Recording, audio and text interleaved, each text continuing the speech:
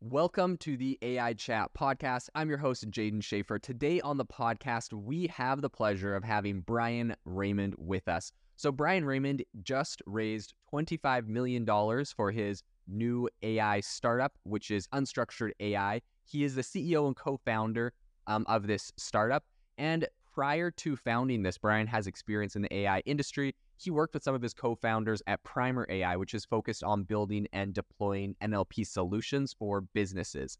His professional journey is not limited just to the private sector. He also served in the U.S. intelligence community. He worked in the White House during the Obama administration, and he had a run at the CIA. So leveraging his unique experiences, Brian is leading the charge in making AI technology more accessible and efficient by addressing critical data processes in this entire AI field. So Brian, thank you so much for coming on the show today. Thanks for having me. So, it's super exciting, I'm imagining, for you to be working on this company, and super excited and congratulations on this new round of funding that you were able to recently raise. Can you give us a brief overview of Unstructured and kind of tell us a little bit about what led you to co-found this company? Yeah, absolutely. So at Unstructured, we're just trying to make it cheap, fast, and easy to take any files containing natural language data and to render them in a format that's ready for an embedding endpoint, a vector database, or a machine learning pipeline. And so what that means in practice is, and we'll get into this later on, is taking things like PDFs and PowerPoints and XML and HTML and then normalizing that into JSON that you can clean and curate really easily, and then and focus on the data science, not the data preprocessing. What really drove us to launch Unstructured was practical experience. So Primer, fantastic company, really at the leading edge over the last several years in the natural language processing space. There we were fine-tuning, BERT-based models, transformer models more broadly, orchestrating them into pipelines, building apps on top of them, and deploying against customer data. And we didn't need another data labeling platform, a data model serving or model monitoring platform. Really good solutions available for those. It really, everything slowed down in terms of the time to value and the cost to value on taking customer data, the natural language data that was important to them, and being able to transform that into a machine readable format. Okay, very cool. So I imagine, right, you're working at, prior to this, Primer AI, and this is, like you said, a really kind of bleeding edge AI company. I imagine that was really exciting and awesome. What was that like, thinking about taking that next step and starting your own company? What made you, decide you could or should make that step?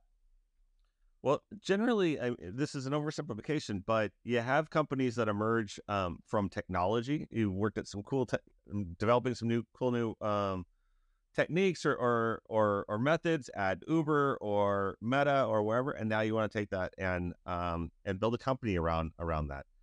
We were kind of the opposite. We were a problem in search of technology, and so when I was there at Primer, we looked around. We talked to almost all of the data integration players in the space, and none of them were really focused on this problem space. We looked at some of the intelligent document processing providers that have fabulous solutions, but those weren't really tailored for this. And then talked to others and interested, how are all of you doing this? And everyone said, we're doing it the same way. We're doing it through completely manually and specific to every customer. We're just doing regexes and Python scripts and OCR. And it's slow and it's ugly and it ruins our margins on these contracts because we have huge professional services associated with it. And so at that point, I was like, this is an area that urgently needs technology, right? This problem. And so that was really the light bulb moment to say, hey, this is a big enough problem that we can go build a company around it. And that's super cool. So I know you have some co-founders with you on the company. When you made that move, was this something where you guys were all sitting around one day talking about, what kind of solutions should we have? Or was this one of your specific ideas and you kind of brought the other players in? How did that conversation go, kind of building the team there? Sure. Yeah. So I left Primer and been working on this for a few months and had been doing lots of user interviews and others, and started thinking about, okay, what sort of the founding team need to look like? And I needed someone who's fabulous on infrastructure and architecture, and another one who's fabulous on data science. And I thought to myself, okay, who knows these problems better than anyone? And Matt Robinson, who I think the world of, came on to lead our data science. he worked at CIA with me. He worked at Capital One, Primer, another company called Rebellion Defense. Had really deep and intimate knowledge of this problem from a data science side. And then Craig Wolf, who leads our infrastructure, he deep expertise from Red Hat, and then 5 years of Primer on building enterprise solutions around natural language processing. And so, one, I just love working with them, but two, world-class expertise for this particular problem in particular. That sounds amazing. And I know the team makes a huge difference. So given a lot of people say that data processing and kind of the prep time on that takes about 80% of data science time, how over at Unstructured are you really focusing on optimizing that process? Yeah, absolutely. I think credit the Alex Ratner and the folks at Snorkel have focused a lot on data-centric AI. I think that kind of whiplashed back around to model-centric AI over the last 8 months, and now it's coming back around to refocusing on data-centric AI. And they're primarily focused on annotated data and being able to have really high-quality training data for the models. What we're focused on is really to the left of that, and it's suppose you want to utilize Llama 2 and put it on top of your internal company data so that you can accelerate workflows. How do you get that into Pinecone or Weaviate or Chroma or these vector databases? The way that we're doing it is we're consolidating that down to a single API. So you can have, say you have 100,000 files in an S3 bucket, you can just point it at our API. We detect what type of file it is, route it to the appropriate strategy, and render it into JSON and rejoin it with all of the other data. And so really collapsing a lot of the complexity around that. And so so get data scientists out of the business of deep data engineering and give that time back to them to focus on modeling. Okay, very cool. Could you maybe give us some examples of the types of documents that when you talk about this, that Unstructured's, I think their file transformation NLP model, what kind of documents is it really capable of handling, or do you focus on? Yeah, no, great question. So right now we support more than 25 different file types, and as files come in, we detect the file extension and then route it to the appropriate strategy. And so let me unpack that. Okay. For, say, a text file, really easy to get access to to that natural language data.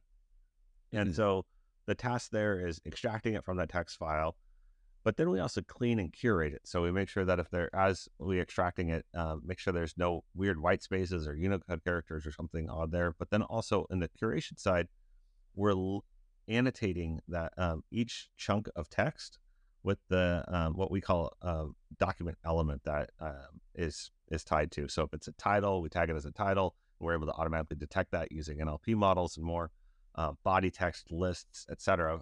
And the idea there is that you don't want to send everything into a vector database, and you may not want to send everything into a model pipeline. You got to be thoughtful and data centric about what you put in front of that model. And so for a text file, it's relatively simple. We have blended approaches for other file types, all the way up to models that we'll be talking more about in September that we've pre-trained that treat every file as an image. And then we have around 20 different categories of document elements, and we're able to extract that data with an extremely high level of precision without any particular training. So you don't need to provide input on the document layout.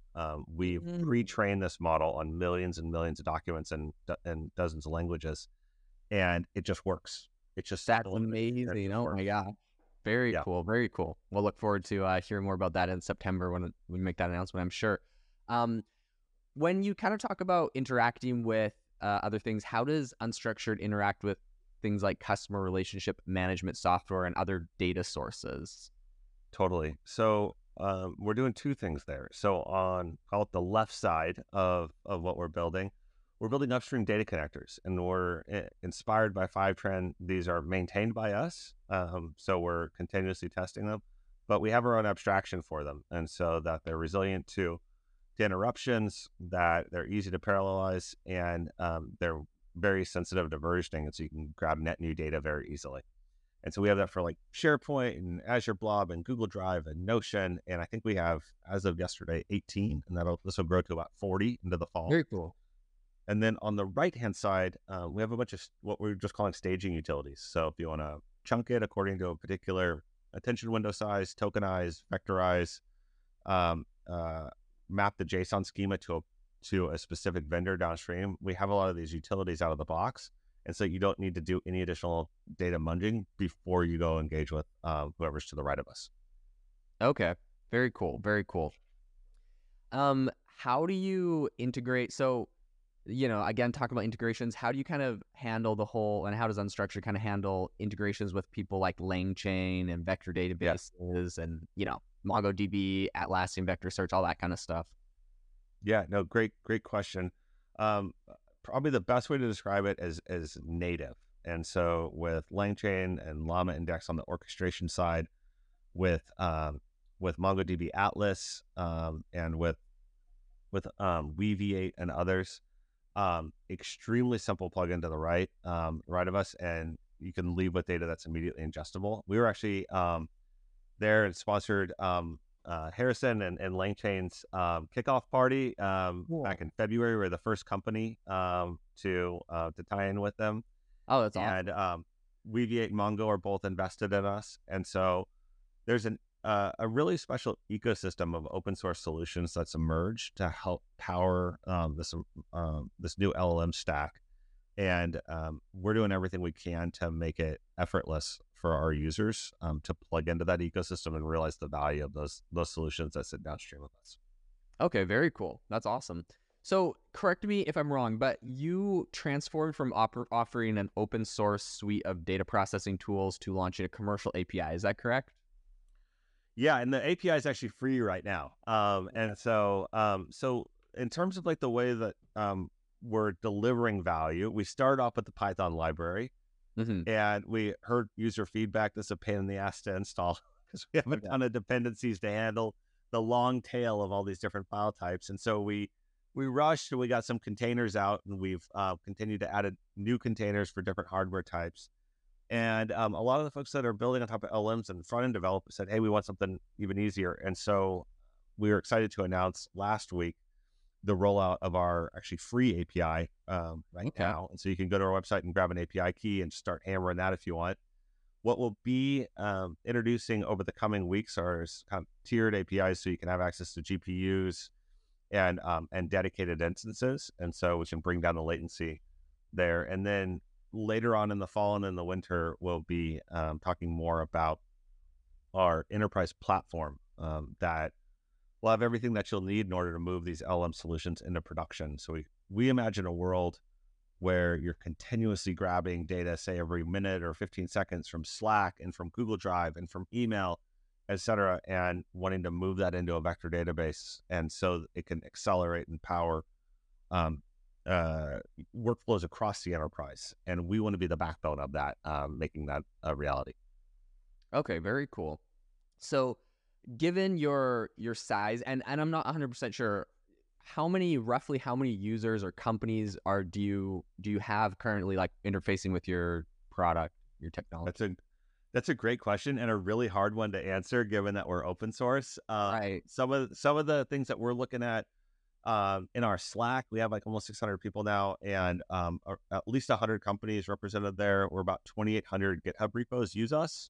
Okay. Those are open source repos, and we're quickly closing in on around 1 million downloads from in terms of pip installs, and so moving very quickly, kind of across the board there.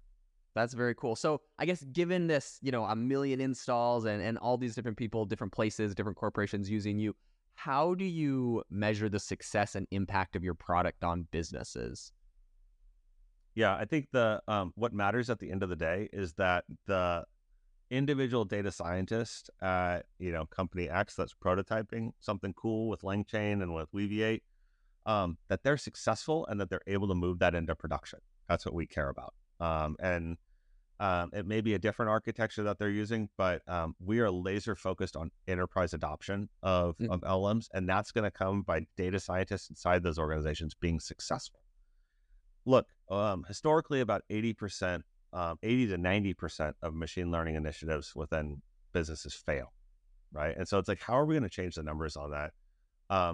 One way is to change the economics and the time required to get the data that's important to you and the knowledge that's important to the organization in front of the model, right? And that's for us, like where we're really focused. But at the end of the day, it comes down to this, us as an ecosystem player of enabling technologies, helping these businesses realize the power, the productivity gains, and the performance gains that LLMs can drive within their businesses. That's super cool. That's awesome. So, of course, you talked a little bit about having starting out as open source and you have a commercial API. Talk to the audience a little bit, and I guess explain a little bit what your monetization mechanism and what that Yeah. overall strategy looks like for you. Because there's different sides of it. There's the open source side and all of that, and so yeah, I think a lot of Yep. people are curious about that.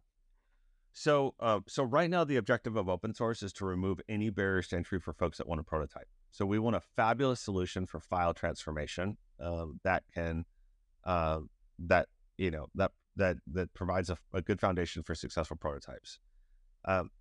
Our vision here and hypothesis is that as these prototypes are successful, you're going to want to continuously grab that data and then push it into vector databases. And what you'll want there, fine-grained user permissioning, you want scheduling, you want a UI, you want SOC 2 compliance, you want HIPAA compliance.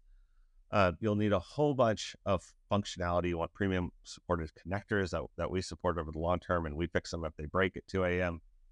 And we envision wrapping around that core file transformation technology all of that additional functionality so that this can be running in serial perpetually into this a living architecture, an LM-enabled architecture that services HR and sales and R&D and every different aspect of an organization. And so that'll have a license component and usage-based component. Hopefully feel like very similar to most of the other data integration providers, Okay. but we'll have that open source entry point that you can prototype around. Okay, very cool. So, as I mentioned earlier when I was kind of giving your intro or whatever, you have had some experience working with the government, working with the CIA.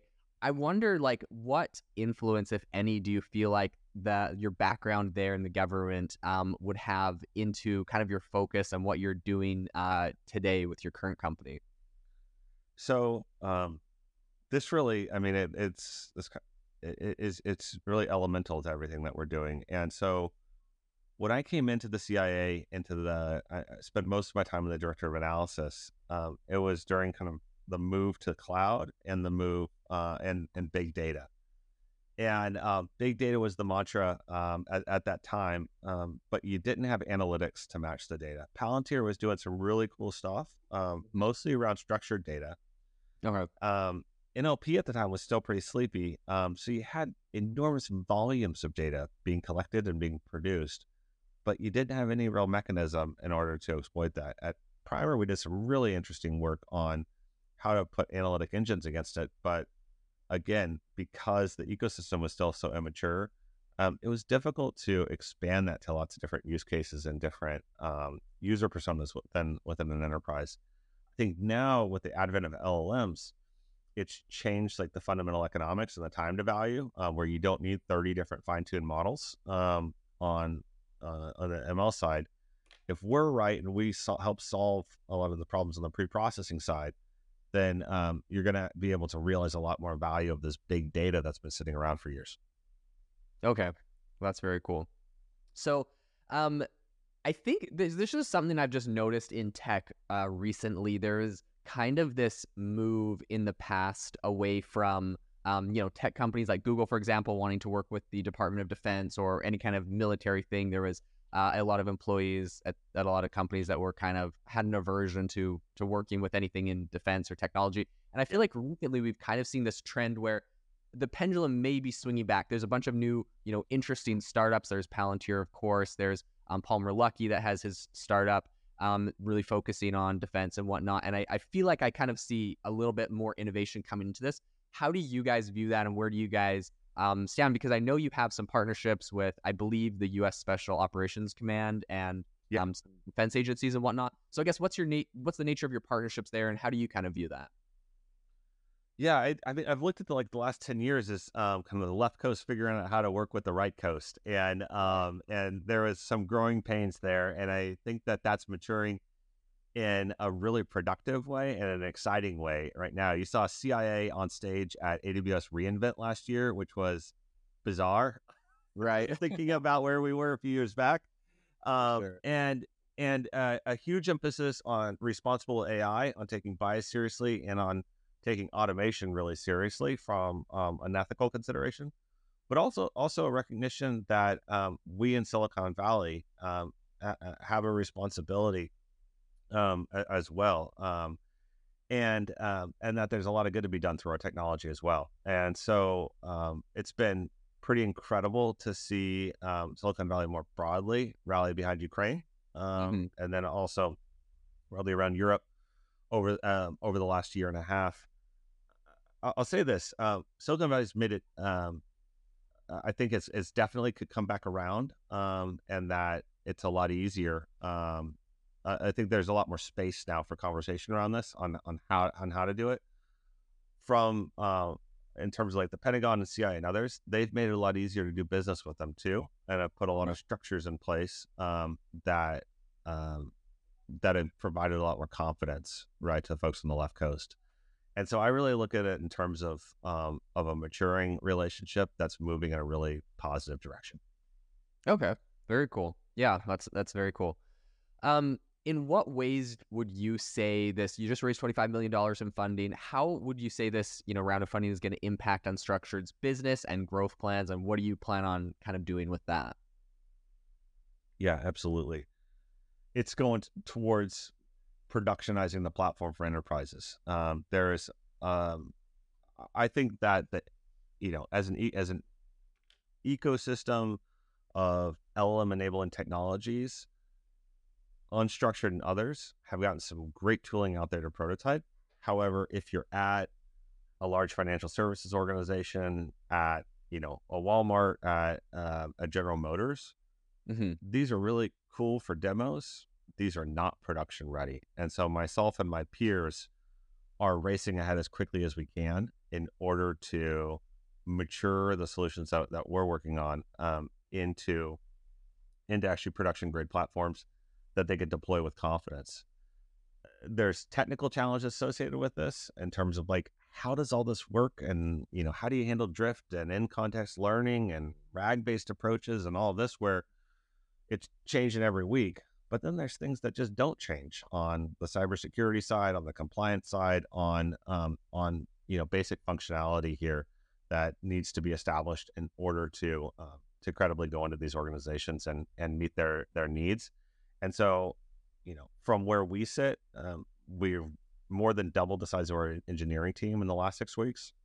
We'll Okay. continue to make investments there in order to build as fast as we can, to Hmm. support those folks that I mentioned earlier in this interview, on those individual data scientists that are doing really, really cool prototypes within their organization and are trying to find a pathway to production.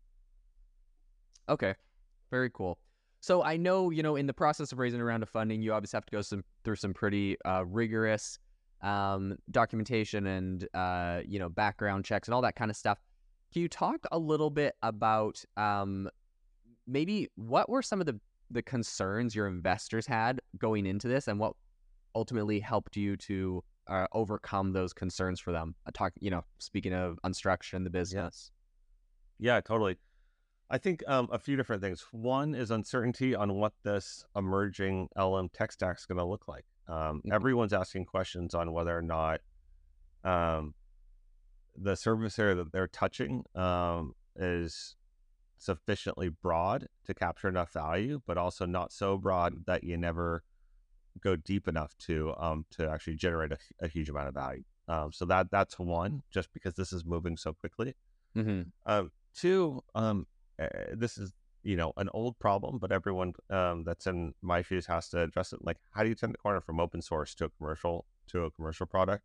Mhm. Um, and then and then three, I think just from a technical standpoint, you got a great idea. How are you actually going to build it? How are you actually going to deliver it? And what's the team Right. that's going to be required? And I think that I got a lot of really great questions around that, um, and beyond that, just normal stuff. But this is a unique moment that we're in right now, where the world's changing so quickly, and so to earn the trust of investors, to make a bet on you, you got to have a really tight plan and a lot of conviction in terms of those different pillars that I talked about.